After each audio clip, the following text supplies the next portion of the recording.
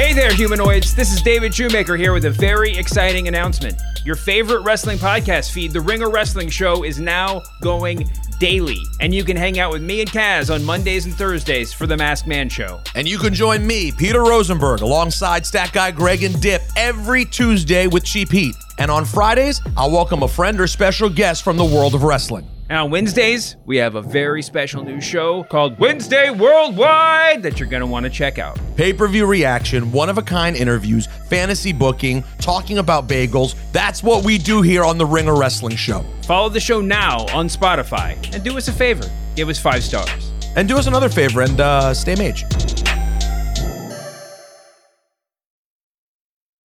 Allstate wants to remind fans that mayhem is everywhere. Like when your fantasy league meets up at your house. Everything's great until the hot plate gets too hot for the tablecloth. Now your kitchen's up in smoke. And if you don't have the right home insurance coverage, the cost to fix this is anything but a fantasy. So switch to Allstate, save money, and get protected from mayhem like this. Not available in every state based on coverage selected, subject to terms, conditions, and availability. Savings vary. This episode is brought to you by Hyundai. Think about all the stuff you can do now on Sundays after the Super Bowl's over. Adventurous activities. You need a Hyundai to get you there. The all-new Hyundai 2024 Santa Fe is equipped for any adventure with features like available H-Track, all-wheel drive. You can take on the dirt trails and kick up some mud. Or available dual wireless charging pads so no one gets stuck in the great outdoors. Learn more about the all-new Hyundai Santa Fe at HyundaiUSA.com.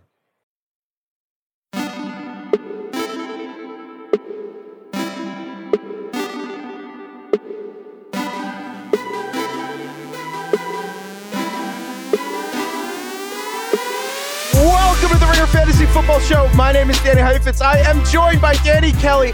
Craig Horlbeck is still out, but we have our producer Jesse Lopez here, who is a 49ers fan. We're doing our Divisional Round Weekend Awards, and there is only one place to start.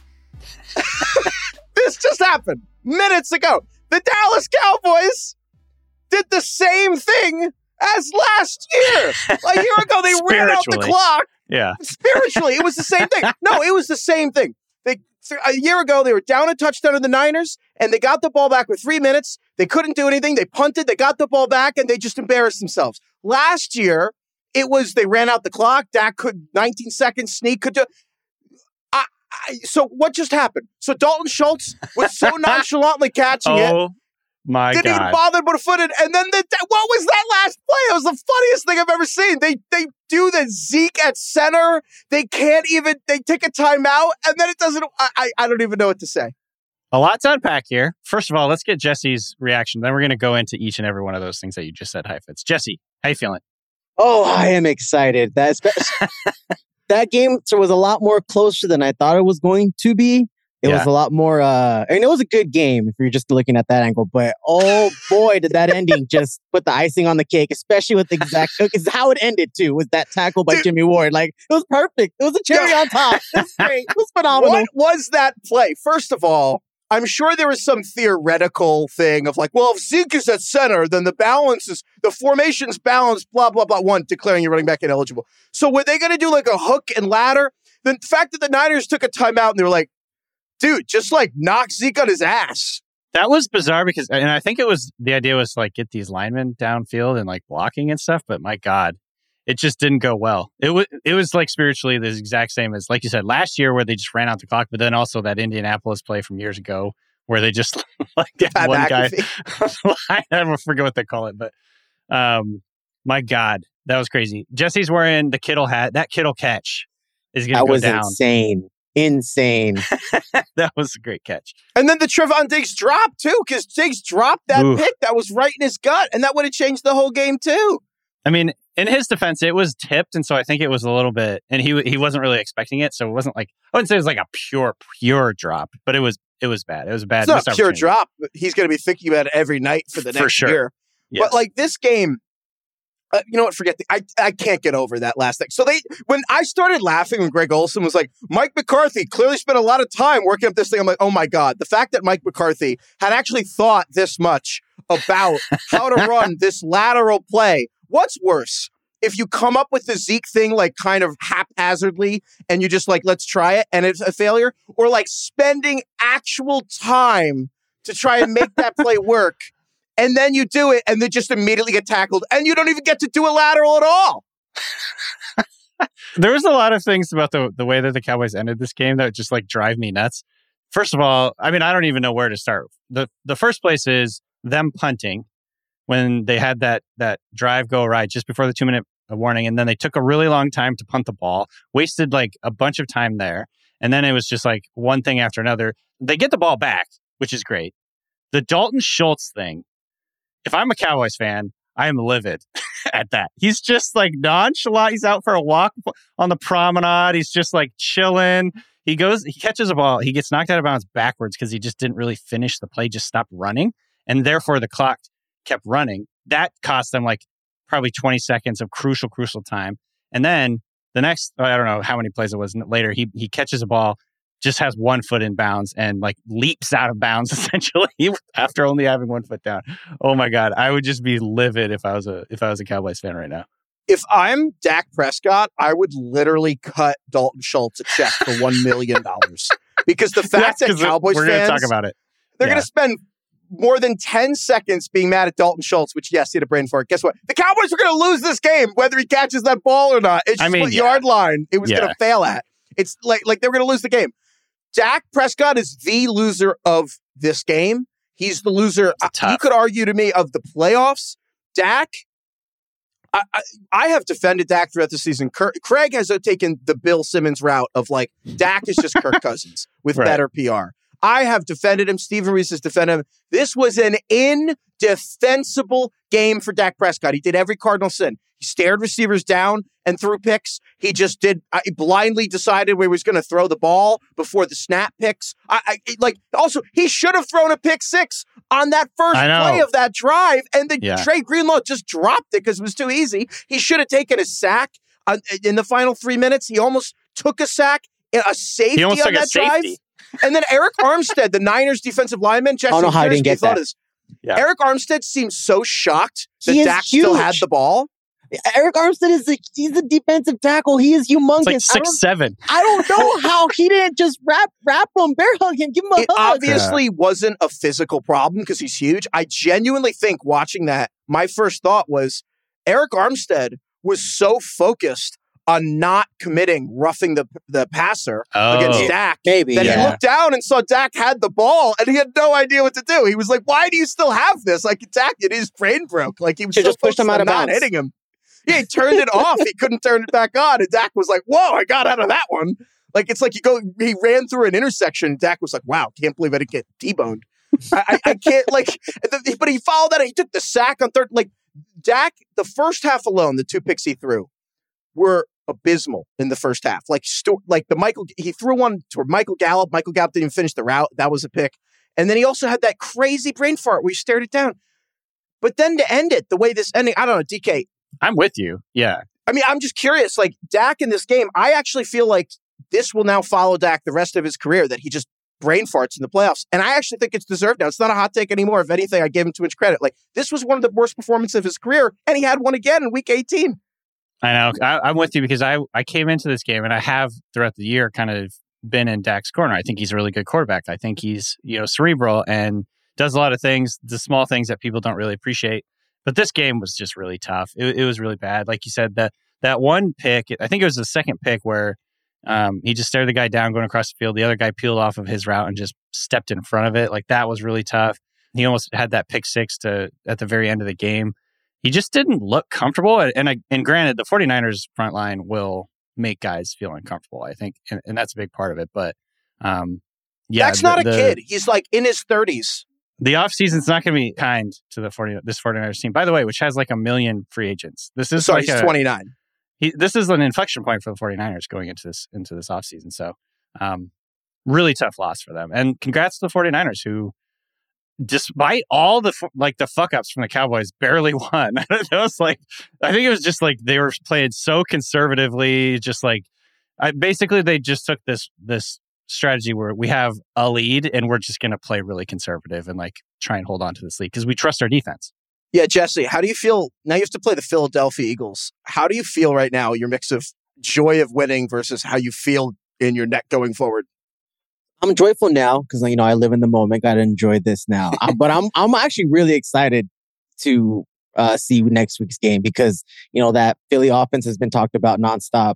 It's like the perfect, number one defense, number one offense. I'm really excited just to see how this is going to turn out. What DK said was right. They just went into what they normally do, which is to get a lead and protect it. I mean, the defense won the game, to be 100% honest, because you don't win that game with the defense playing the way they did. Like, the Cowboys will eventually have gotten one or two of their earlier drives off. Like, the defense just stepped up and said, we'll handle it, Brock. Don't worry. You can play as terrible as you were, or as basic as you were, and we got this. But also, the thing too, I noticed that, I never look at the box score, so I don't know how true this is or not, but just watching it, I noticed that the players didn't get a lot of yak yards. I noticed that they got wrapped up really quickly. And that's a big part of the 49ers offense is getting those yak yards. And that was hurting them at the beginning, is that they couldn't kind of pull away and just, I think that Kittle catch just had all the magic enough for them to just push him over. Just like he tipped it off of his own face mask. Yeah. Dude, these defenses played incredible. Like, if you're the Cowboys defense, how mad are you that you first of all, never mind the fact that Dak threw 2 picks and that the Niners still went into halftime with what? A 3-point lead. 9 points. That's 9-6. Yeah. But the Dallas defense was incredible. That will be forgotten, but they were unreal. The 49ers defense in this game, I mean, Fred Warner, he's all pro. I think he went up a level in terms of fame. I think just that people everywhere.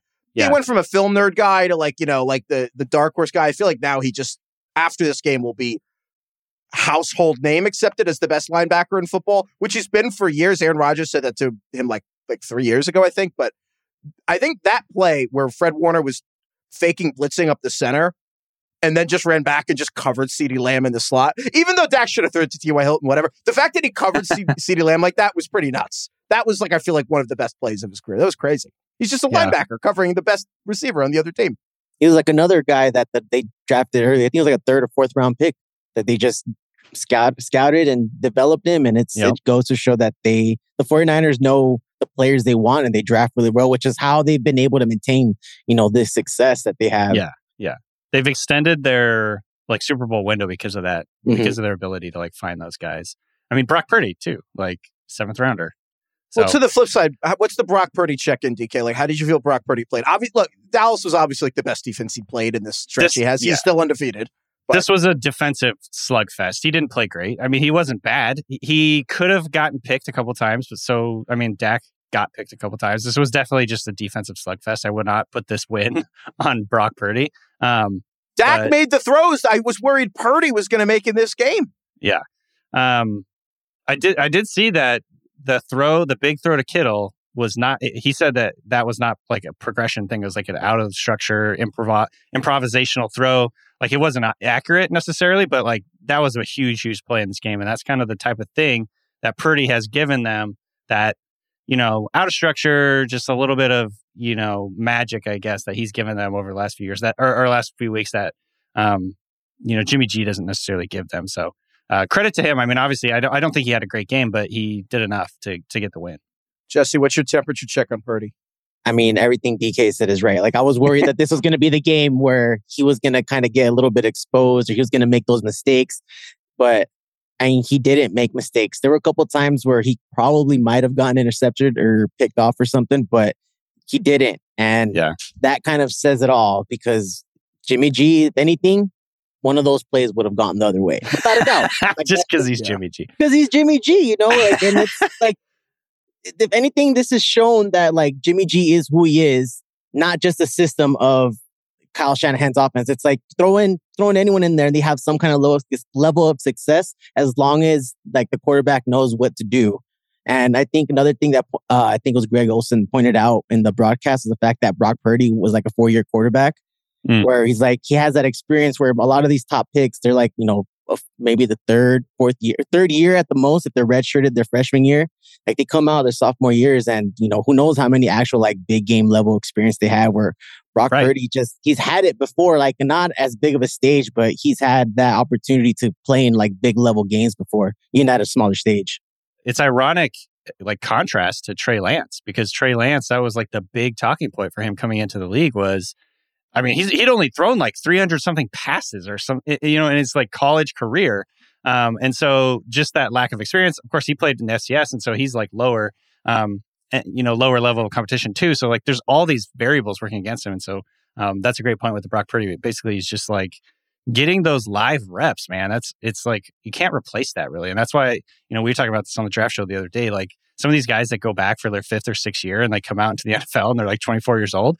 I don't necessarily think it's always bad for those guys. And so maybe we see more of that going forward. But yeah, Brock Purdy, I mean, he played fine. He did a good job. I also want to have one last winner for this game is Brett Maher.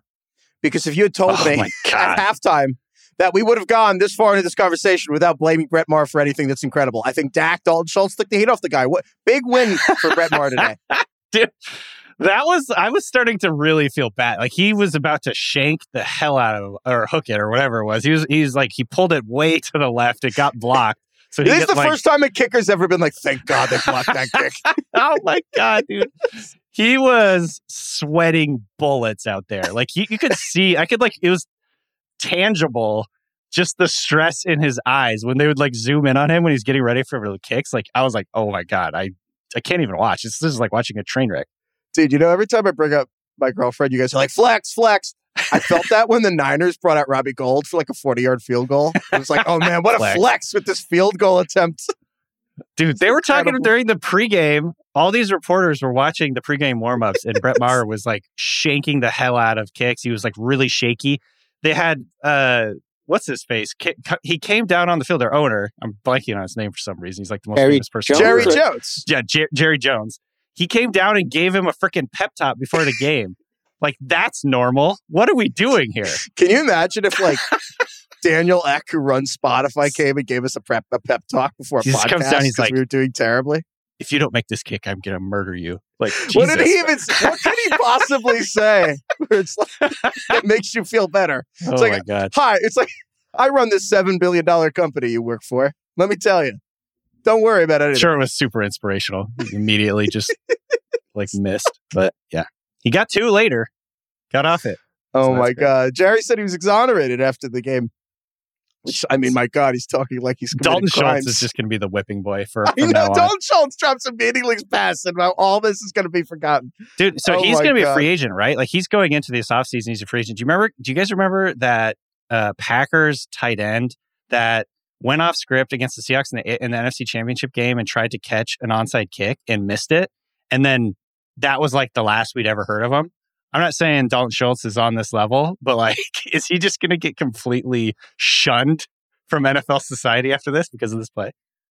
Honestly, no, because Jerry's different than every team. Jerry doesn't. I mean, Jerry already said McCarthy's safe. I think Jerry's already defended Brett Maher. He already said this? Oh my God. Oh yeah, that's how it works. Is Mike McCarthy takes all the blame, and then Jerry's like, you take all the blame, and then I'll defend you. He's like Roger Goodell for the Cowboys. Yeah, actually, yeah. McCarthy's the Cowboys Goodell. He gets all the blame, and that's how he keeps his job. Yeah, that's exactly it, actually. That's why Jerry Jones is smart. He's got 2 Goodells. He's got Goodell, and he's got Mike McCarthy. Jason Garrett. That's the thing. It's like, anyway. Wow. All right. What a game. 49ers win. Cowboys deja vu times flat circle. Jesse, thank you for joining us. Congratulations. Of course. Thank you. Go Niners. Let's just go through these games backward. Let's do the other game that happened today. Bengals-Bills.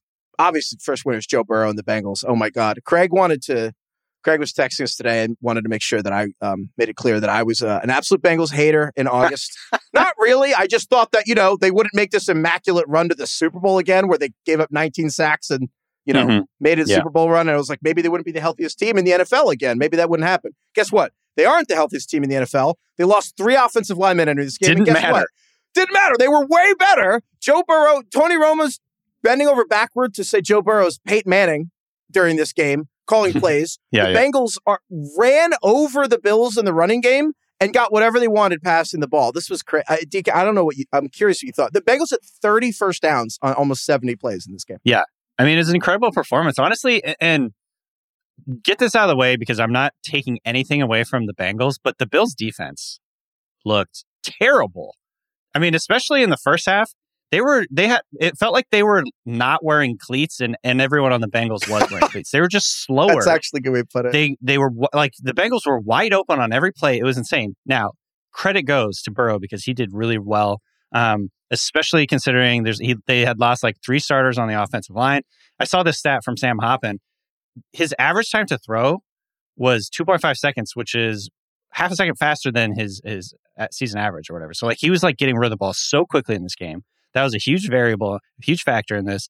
And that was something that we talked about with him going back to when he came into the league. He's just like a really good processor. Like spread him out. I want to find the open guy. I'm going to get rid of the football. And I just know where to go at any given time. So he looked awesome. He had 3 touchdowns. But it wasn't just that. It was the 4. Bengals. I think the Bengals did actually keep some wrinkles in their playbook to themselves at the last month because they played the Ravens twice. And I think that they actually maybe got a little too cute. Just like they almost surprised beat the Ravens last week. So the Bengals kept doing this one thing where they would motion Jamar Chase. And I think it's called the satellite or orbit or something. But the point is, Jamar Chase would just line up wide and he'd just run behind Mixon and Burrow when he was in shotgun. And then they'd hand the ball to Mixon and he'd run the other way. Like he'd run in the opposite direction from Jamar Chase. And I feel like Mixon running left and Jamar Chase running right literally like tore the Bills defense asunder every time. It was incredible. Like the Bengals running out of shotgun on 1st and 10 for first downs like 5 times is incredible. Yeah. Yeah, I mean, they just didn't have an answer. 3 backup linemen, and their center got hurt during the game, and they're just ripping off 9-yard runs every time. It's crazy, man. Joe Burrow, I mean, it didn't even look like he was trying. I think that's like part of the thing about Burrow that makes him so cool and makes him like people gravitate to him. It's just like he's so smooth. It doesn't really look like he's trying all that hard. He just kind of like picks a defense apart and then just goes about his day. Well, we were texting about what would be the coolest Super Bowl matchup, and I think I don't know if we all did, but we landed on Bengals Eagles, at least quarterback wise, because Burrow and Hurts share that common trait of greatness in that there is like a Rafael Nadal kind of greatness where you're elite, you're at the best of the best of the best, and it looks like you're trying really fucking hard. And then there's the Roger Federer school of greatness where you maybe are the best person to ever do this, but it looks like you're warming up. Like you don't look actually like you're sweating or ever have. The Federer, that's a great comp. That's a really good comp. He's just like, yeah, I'll just return it to you. It's no big deal. Like, I'm just going to hit like the most amazing, like I'm going to hit like a backhand that David Foster Wallace will write a New York Times column about. Seriously. But like, I don't even like look like I'm trying. Jalen Hurts doesn't look like he's trying. And Joe Burrow honestly also doesn't ever. And it would be cool if they were both playing. But in this game, the Bengals were incredible. Nate Tice, your buddy, always points out that Jamar Chase like never gets tackled by the first person. That's true. Yeah. That was true in this game. The Bengals didn't do anything wrong. And their defense was incredible too. Like they shut down the Bills. Yeah. So like that was the winner is Joe Burrow in this game. Obviously the Bengals, but like the Bills to me, it was a very strong contrast because the Bengals are like, they have incredible talent in the skill positions. They've got Jamar Chase, they've got T. Higgins, they've got Tyler Boyd, who's like a really, really good skill, like a veteran, just role player. Even Hayden Hurst has been like really good over the last few weeks, and he kind of came up big in this game, made a couple big plays. Their talent is such a contrast. Their depth of talent is such a contrast to the Bills. And so I'm giving the loser award for this game to Brandon Beane, the GM of the Bills. The Bills just clearly need more talent. They have Stephon Diggs and then sort of just a bunch of guys on offense. You know what I mean? Like they don't have different. You know what I think speakers. sums up the Bills in a sentence is that the Bills like needed Cole Beasley in this game, who was a free agent midway through the year. While the Giants' best receiver in the playoffs was Isaiah Hodgins, who like was on the Bills practice squad. It's like the Bills really could have used Isaiah Hodgins this month.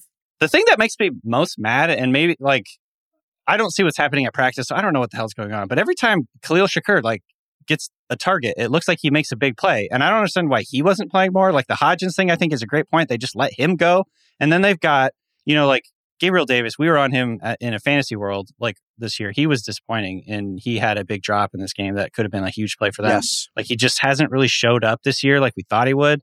And honestly, I just think that's part of the reason. I mean, obviously, Josh Allen is who he is, but part of the reason he has to go play hero ball, and I feel like he's doing too much constantly, is because he doesn't have enough help around him. That's why Joe Burrow on the other side is just like playing pitch and catch with these all-pro like receivers. And on the other side, you have Josh Allen trying to like put the team on his back and like carry this. It's just that, their run game hasn't been that good.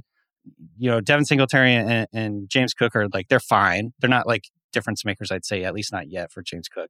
And Dawson Knox, he's okay, but like their talent is just not, they're not difference makers. And I think that matters in a game like this.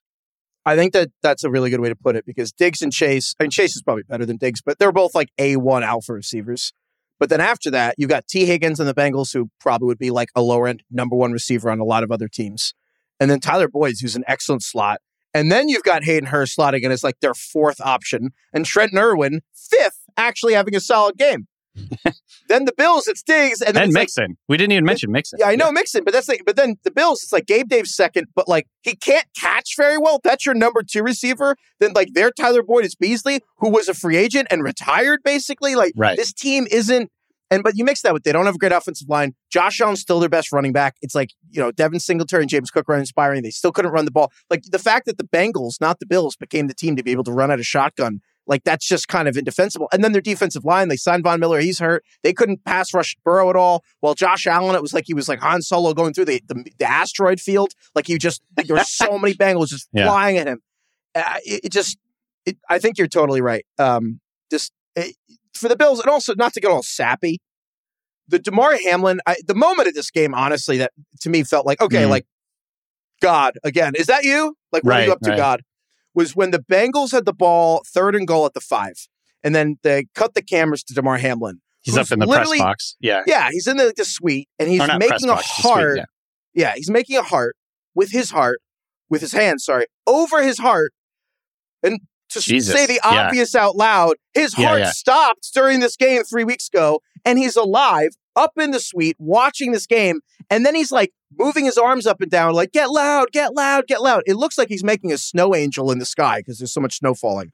And then the crowd actually gets the Bengals to false start and go to 3rd and 10. And you're like, okay, oh my God, this is pretty crazy. Like, this is a moment. Like, maybe their Bills are going to win this game. And the Bengals just go and they get that Jamar Chase touchdown. I know it was overturned. I don't care. It was an amazing catch. That was the point, though, is that this is like a storybook for the Bills. Like, oh, like we're playing for Damar, and they go and win. Everything was for the Bills to win. And the Bengals just went out and just dominated them in every facet of the game in a way that they didn't even dominate the Ravens with Tyler Huntley or Anthony Brown like this. This was an ass kicking. It was interesting. Yeah, it's like they jumped out to early lead and then they just didn't look back. It was like, they just controlled the game, like you said. It was just, they absolutely dominated it. So, to me, and this is another sort of cliche, I guess, but they're getting hot at the right time. You know what I mean? Like they are clicking. They're firing on all cylinders, and that's so important at this time of year. It's clear to me that the Bengals and the Eagles look like the best teams this weekend. It's not even remotely close. Yeah, I agree. Man, to me, that's like the ideal. I told you guys, I think that's the ideal Super Bowl matchup, but we'll see what happens next week. But just because Mahomes is hurt, which we'll get to. Yeah, we'll get to that. I do want to just say, I know Bills fans are upset, obviously, because, they were the Super Bowl favorites in the preseason. I will say, as Hamlin being up there, I was like, yeah, this season could have gone better. Season also could have gone worse. I think that the Bills got their big win of the season. You know what I mean? Yeah, no doubt. I mean, I'm sure it was very emotionally taxing. I mean, I just can't even imagine what they've gone through. Matt Milano, the linebacker for the Bills, said that they were flat in this game. He said he felt the team was flat. Obviously, it seems nuts, right? Damar Hamlin's in the locker room before the game. He's in the locker room at halftime. I actually think that sometimes is actually a problem. Like adrenaline, like it's a real thing. Adrenaline wears off after 20 minutes. Their nerves were frayed. I would imagine. Just it's tough. I do definitely feel for them, and I love the Bills are so easy to root for. Like Josh Allen's awesome. It's so Stephon Diggs, love him. Obviously this whole Hamlin situation has been making them such a team to root for, but they just looked outmatched in this game. Well, so not just that, they look boring. The Bills aren't supposed to be boring. Yeah, they were not fun to watch. At the very least, the Bills were supposed to be a fun team to watch. There was nothing fun about the Bills today. It was just too bad. I mean, credit also, we didn't mention, but Lou Anarumo, he just did an amazing job too. Like he is one of those guys that sort of flies under the radar. But this Bengals defense has been really good. The Bengals coaching staff, the Glansbergs of the last 2 seasons, Zach Taylor gets credit. And totally. We even give Lou Anarumo credit before Zach Taylor. They're the Glansbergs. Only 4 teams are left, but there's still time to get in on the action in a FanDuel fantasy contest. If you're new to fantasy, there's no better time to join FanDuel because right now, new customers can get a $10 bonus and a free entry. That's right. Just play any contest of $1 or more, and you'll get a $10 bonus plus a free entry Playing fantasy for huge cash prizes on FanDuel is fun and exciting. Just draft your lineup and watch your team move up the leaderboard. I think my FanDuel lineup would have won, but Dalton Schultz didn't get that catch at the end, so I think that knocked me right out of first place. So, you know what? Are you serious? No, I just wanted to make fun of the Cowboys again, if I'm being honest. Plus, on FanDuel, you can play single-game contests for a chance at big cash prizes all playoffs long, and when you win, you'll get paid instantly. So get in on the action with a $10 bonus and a free entry when you play a contest of $1 or more. FanDuel, make every moment more. All right, Giants-Eagles. Tell me how you're feeling about this, Heifetz. Well, I think I'm the first loser here. I mean, this is tough situation, tough game. This was, I actually, what was even the final score of this game? I mean, the final score, Giants-Eagles, I pains me 38-10. You know, or 38-7. It wasn't even that close, yeah. You know they say that a tsunami doesn't actually look like a wave coming up. It actually just, because the actual tectonic plates are moving, the whole sky just becomes water. I didn't know that bit. That is true. That was this game. It wasn't a wave. It was the entire sky just became the ocean, and then it was over. Like, this was... My brother came over because him and his wife came over for the first game, and we all sat in the same seats, and I rearranged the furniture to be the same. Yep. He left at halftime. It was like, I've never had less. And his wife was like, but the Jaguars came back. Like, it's not over. And my brother just looked at each other and we're like, good season. No, come on.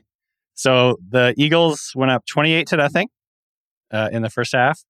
What do we even say about this game? I guess the one thing is, from the Eagles' point of view, it's good that they looked dominant because they had been playing sort of, I don't know what the right word is. They just hadn't been clicking like they had early in the season, the last few weeks. Obviously, Jalen Hurts being hurt has a big part of that. And he's still apparently not 100%, but he looked really sharp. Obviously, I think the Eagles' talent really, really shined through here. This is just an insanely talented team.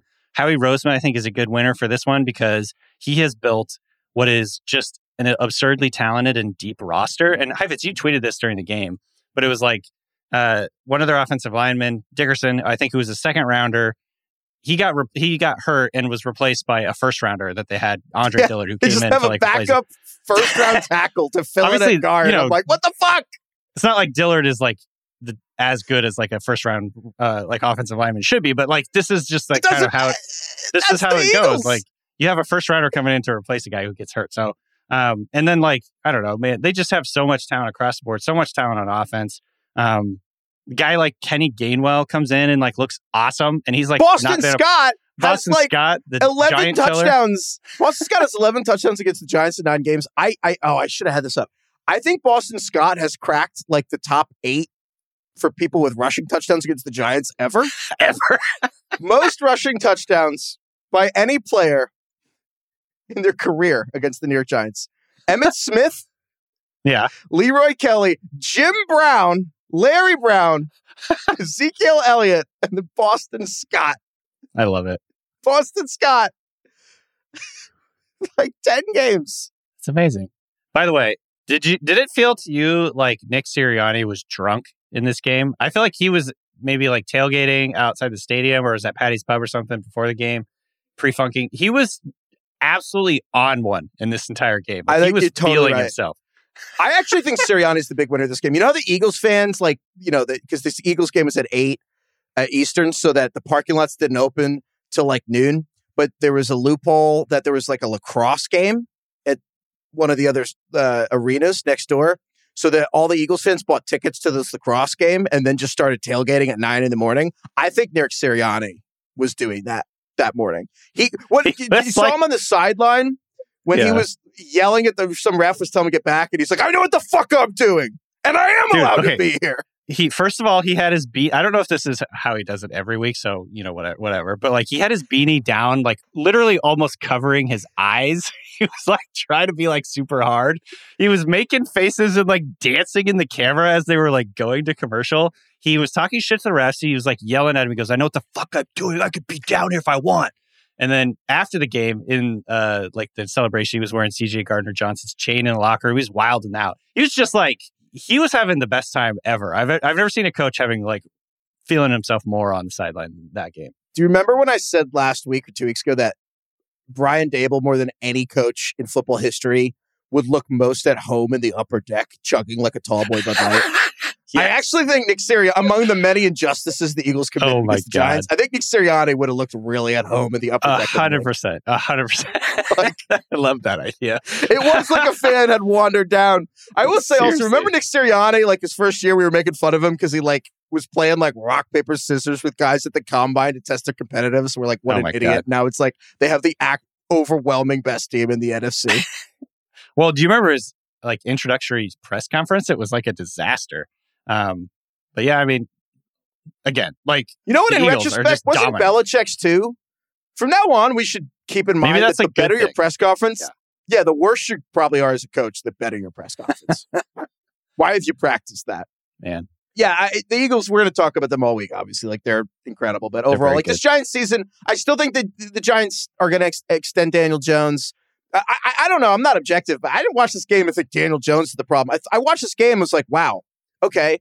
We have Jones, Saquon, and 2 first-round tackles, and otherwise we got our guards and centers and receivers at, like, Goodwill. Like, we should fix that. Yeah, grocery outlet.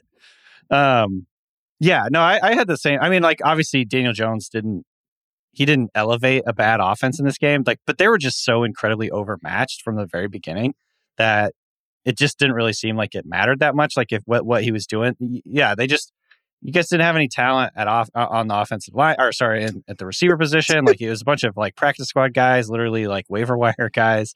I don't know. It definitely takes a little bit of like the hype from Daniel Jones.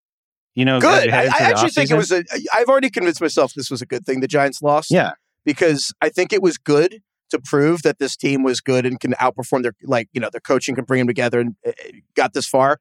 I also think it was good to disillusion themselves, the organization, the fan base, and everyone in America of how like magic dust this roster is. This is an extremely flawed roster. There's a reason this was a throwaway season for the Giants, where their over-under win total was like 6.5. Like, this was not a good team. It's like they were kind of tanking a little almost. Yeah, the $60 million was either dead money or going to Kenny Golladay so he could not fucking play for this team. They cut James Bradbury to save money, who is now like an elite quarterback for the Eagles. And one of the reasons they could win the Super Bowl, they cut him to save $12 million in this game. Like, that's where the Giants were at, because they're like, well, we're not competitive. Like that. So this was a reset year. You still extend Daniel Jones because we don't have to get any cap money and. I want to know how much I want to know how much he's going to get per year. Like, that's going to be fascinating. I think that the answer actually is kind of simple. I actually think a little bit more than franchise. I would say he would probably. I think he could probably get 4 years, somewhere between. I would call it $150 million, maybe $160 million. But we'll see how much that's guaranteed, because the reality is, like, none of the money matters except the guarantees. It's like, if it's 4 years for $160 million, but the first 2 are guaranteed, $80 million guaranteed. Like, yeah, sure, let's go with that. And that sounds crazy, but like, that's the going rate, man. Like, I know that's what it is. The Falcons it truly does sound crazy, though. It's like the Falcons just traded Matt Ryan and took a $40 million dead cap hit to get rid of him and send him to Indianapolis. For context, you know what I mean? Like, that's they were literally getting rid of Matt Ryan to have $40 million. So the franchise tag's $30 million for Daniel Jones. So like, the floor is $30 million, and then if they tag him, then it's 120% of that. So, the floor is 2 years for 78 if he does nothing. Right. So, like, why would he accept anything less than 80 million guaranteed? You know what I mean? And then at that point, it's 40 million a year, and like, it's just how it is. It's not about value. It's about, if I do nothing, you have to pay me $80 million the next 2 years. I can already hear people just freaking the fuck out though when he does sign like a huge contract. But I'm actually with you. I thought he played really well this year, especially relative to like how he had the previous few years. He cut down on the turnovers, which is a massive deal. He showed that he can be like a big part of their run game, which I don't know if I realized how good of a runner he was until this year. You know what I mean? Well, because Jason Garrett was the coordinator. That's true. Something I didn't realize, they showed him, this is in the game against the Vikings last week. They did like a close-up of him.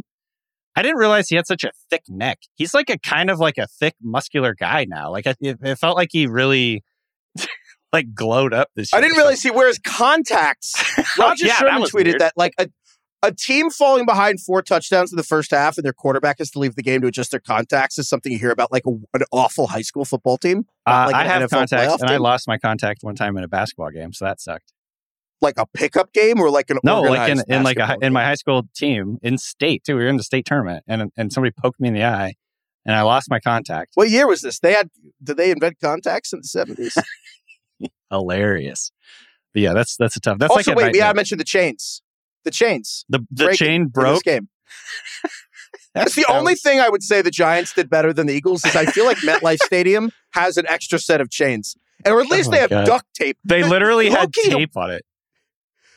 What's worse, not having the backup chains or not having duct tape and having to use masking tape instead? Masking tape. That's fucking crazy that they didn't even have good tape. They had to pause the game for like 15 minutes. There's like 2 commercial breaks where they fixed the freaking chain. They were wrapping Patrick Mahomes' ankle with better tape than what they actually got to use on the goddamn chains. You know what's so funny is I saw that and I was like, wow, I wonder if that'll decide the game. And of course, with the NFL's luck, there was not a single measurement in that entire game. There was at no point, like, the Giants didn't get a first down. It didn't matter. They could have gotten rid of the chains. The Eagles would have won. All right. That sucked. Giants, yikes. It's all right. Good season. Got further than my team did.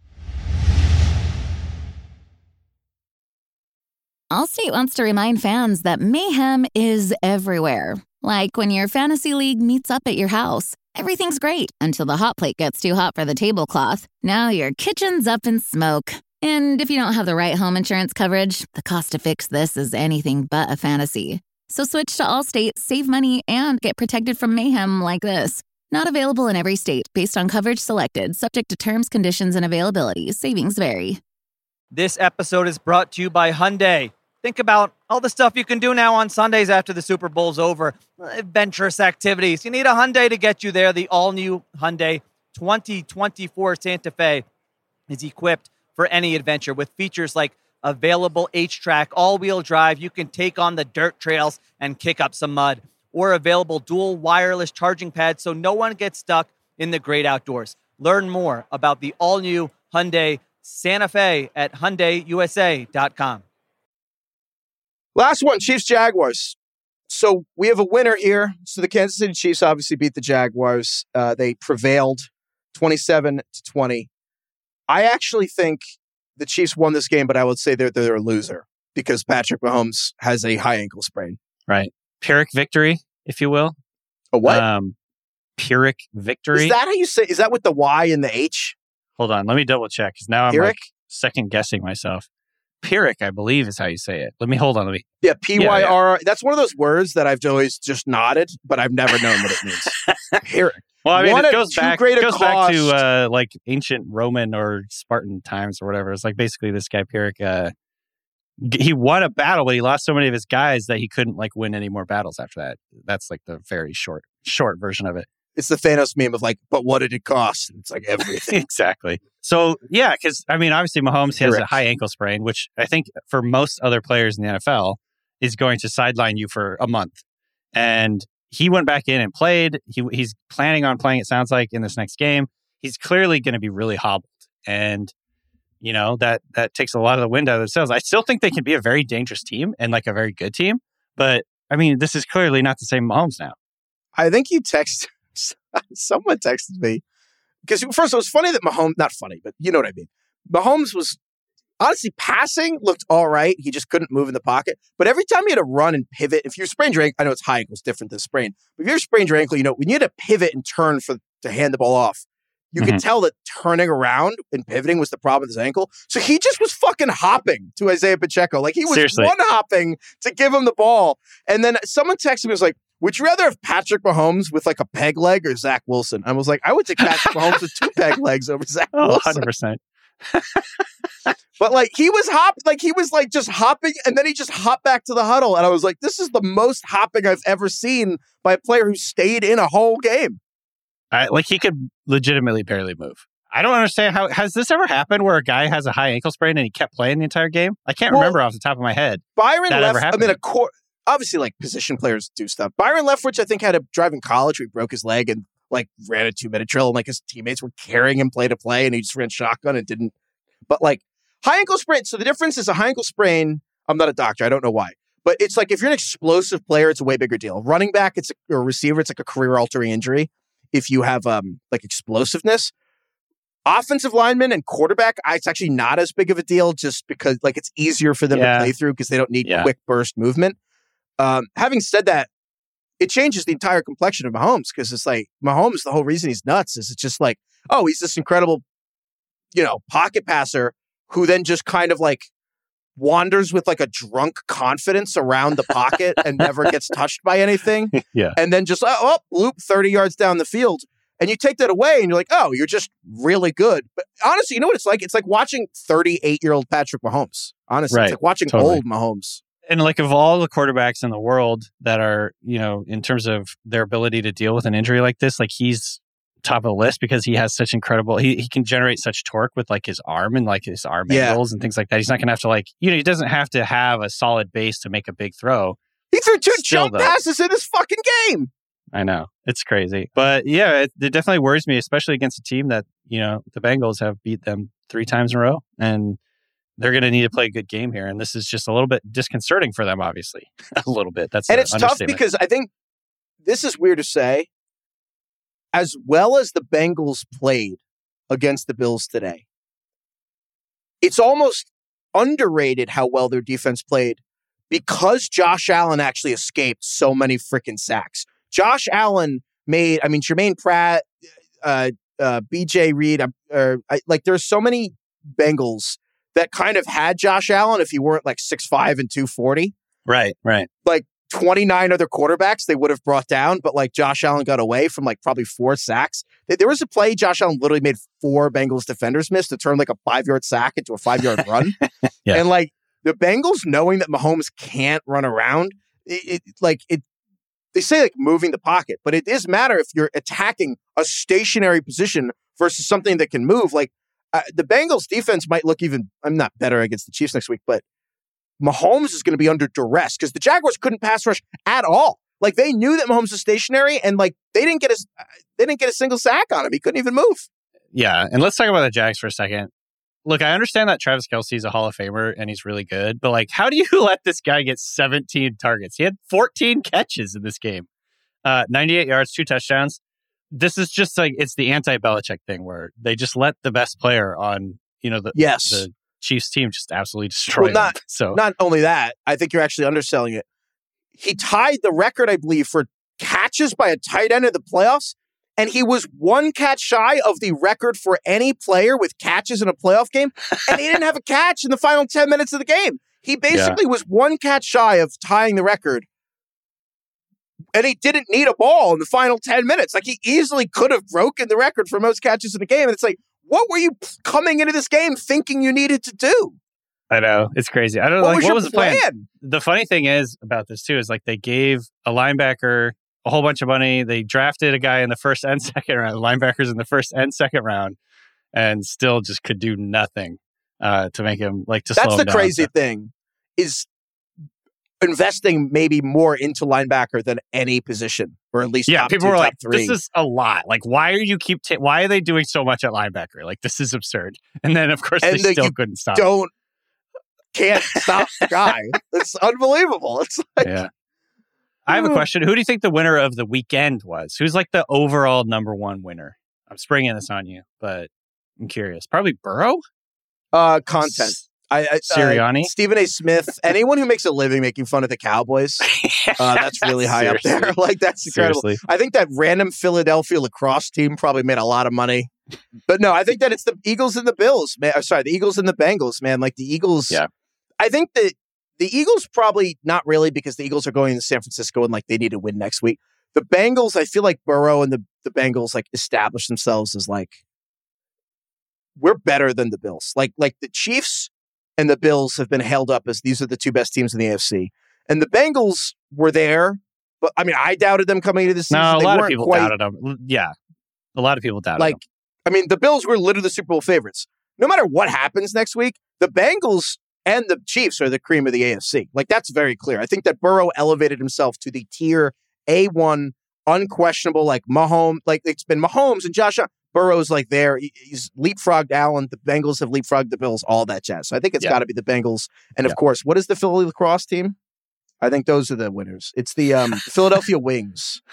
They that's a huge, I bet their box office has never been higher. Turns out Solak's prediction when we were talking about the Giants-Eagles game on the draft show turned out pretty real. Turned out pretty well for him. He was like, this is either going to be a massive blowout. Yeah, it was a massive blowout. It was tough. I mean, they're better at literally everything. I also think that I don't know what to say. I mean, it was... Yeah, I know. You don't have to say anything else. I get it. Trying to like earn brownie points. I was just doing dishes and cleaning up my apartment. Second half, I was like, I might as well do something like worthwhile here. I was like watching, just like, honestly, I was hoping the chains would break again. Like, I don't know. I don't think you can get a no contest out of it.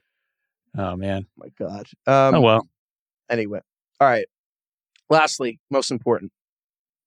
You know what we haven't talked about on this podcast yet? What's that? The Burger King Whopper commercial. I think we've been trying not to get it in people's heads, like just to like sear it into their heads for the next 8 hours. It's already seared, man. It's there. I'm convinced Rihanna is going to come down from this halftime show and like land on the stage and like look directly in the camera, be like Whopper, Whopper, Whopper, Whopper. Dude, I'm already getting super excited. By the way, for the Super Bowl halftime show, I went and rewatched the Dr. Dre, Eminem, like Snoop Dogg one from last year, 50 Cent, Mary J. Blige. It was so fun. Man, it was so awesome. So I'm getting psyched about this Rihanna thing. Not gonna lie, one of the best parts of going to the Super Bowl last year was them. They don't have audio in the press box, so the press box like very awkwardly misses it, but watches it live, but doesn't hear it. And they actually played the audio of it in the press box, which was awesome. They played it on like the speakers. It was weird. It was like a weird, like we're in the stadium listening to the show on the speakers in the press box. But that's fine. Just like a bunch of old white sports writers, like just bobbing along to like Dr. Dre. And I'm like, this is just such an odd experience. Well, it was like a specific piece of nostalgia for people my age. Like they were, and like around my age, you know, now that they're like considered oldies now, which is the worst part was, whenever everyone listening probably understands this, but, at some point you had the realization where you were like, wow, I'm so glad that they stopped picking old musicians to make old people happy. Right. Finally picked a good band. And then you realize you're the old people now. I know. But Rihanna's not that. Rihanna's obviously she's not that. Yeah, she's definitely not that. So this will be great. Obviously fun. 40 years younger. You know what's crazy is, Rihanna's like not old at all. Rihanna's 34. That's kind of nuts. Yeah, like I'm curious, like, do you know who all the other, is she going to have other like guest stars and stuff? Have we heard about that yet? I imagine she could like pull literally whoever she wants. Right. She doesn't need one, though. I don't know. If Travis Scott had like SpongeBob or whatever, anything could happen. Wait, you didn't really talk about the Whopper thing? I think the Whopper is the best commercial in years. I want to be honest with you, Heifetz. I mute commercials. Do you really? I do well to like avoid the Whopper thing. Are you on your just phone? got it into my head though again. Can you email us at ringerfantasyfootball@gmail.com if you have any like extreme thoughts on the Whopper commercial? Is it the best commercial ever? The worst commercial ever? Do you know how to get songs out of your head? Where does this rank in I don't know. It's any Can you thoughts sing on it the again? Whopper commercial? Sing it again, Heifetz. I'm pretty bad singing. Whopper. This is where Whopper. we miss Craig. We miss Craig in his impressions and his singing, among other things. That's going to be a prop bet. I'm telling you right now, that's going to be a prop bet. It's going to be like 1,000-1 Rihanna does the Burger King song. Mark it down. If I could only bet on prop bets, that would be prop. All right. I think that's all we got. We got the NFL draft show on Thursday. DK and I, Solak, Craig. Check that out. We'll be back next week, and I think Craig will be here if some of us work still. Believe so. Thank you, DK. Thank you, everyone, for listening. Thank you, Jesse, for production help. Thank you to the Giants for a great season. Daniel Jones. Thank you, Lauren. Thank you, Lauren. Thank you, Alicia Keys. Rihanna was like right there. I'm saving that for the Super Bowl. Yeah, that's a good point. Now that you say it. Who do you think wrote the Burger King song? Why is that guy not taking a victory lap? It's probably Dolly Parton. She wrote it on the same day she wrote Jolene and that other song that's really famous. I don't know. Just the day she like funded the Moderna vaccine, she just like banged out the Burger King song. Dolly Parton is an American hero. I bet that Burger King song's going to take a victory lap between the Super Bowl. Hi, Fitz, I got to ask you, are the Giants going to be one of those teams next year that is like the team that's not in the playoffs and like is replaced by another team in the playoffs kind of deal? Oh, most definitely. T-Bone, did you burn down the storage unit? The Seahawks might be another one of those teams. We'll see. We'll see how this offseason goes. They got a lot of ammo this offseason, so I'm excited about that. Get ready for like 6 months of Warren Sharp being like they had the easiest schedule in the NFL, and then they, made the playoffs.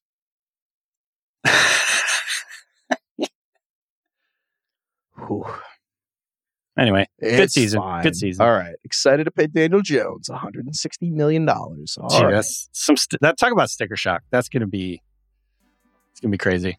Cool. I don't even think it's wrong. I just think it's gonna be crazy. You know what? What's the alternative? What am I doing? I don't know. All right. Goodbye, everyone.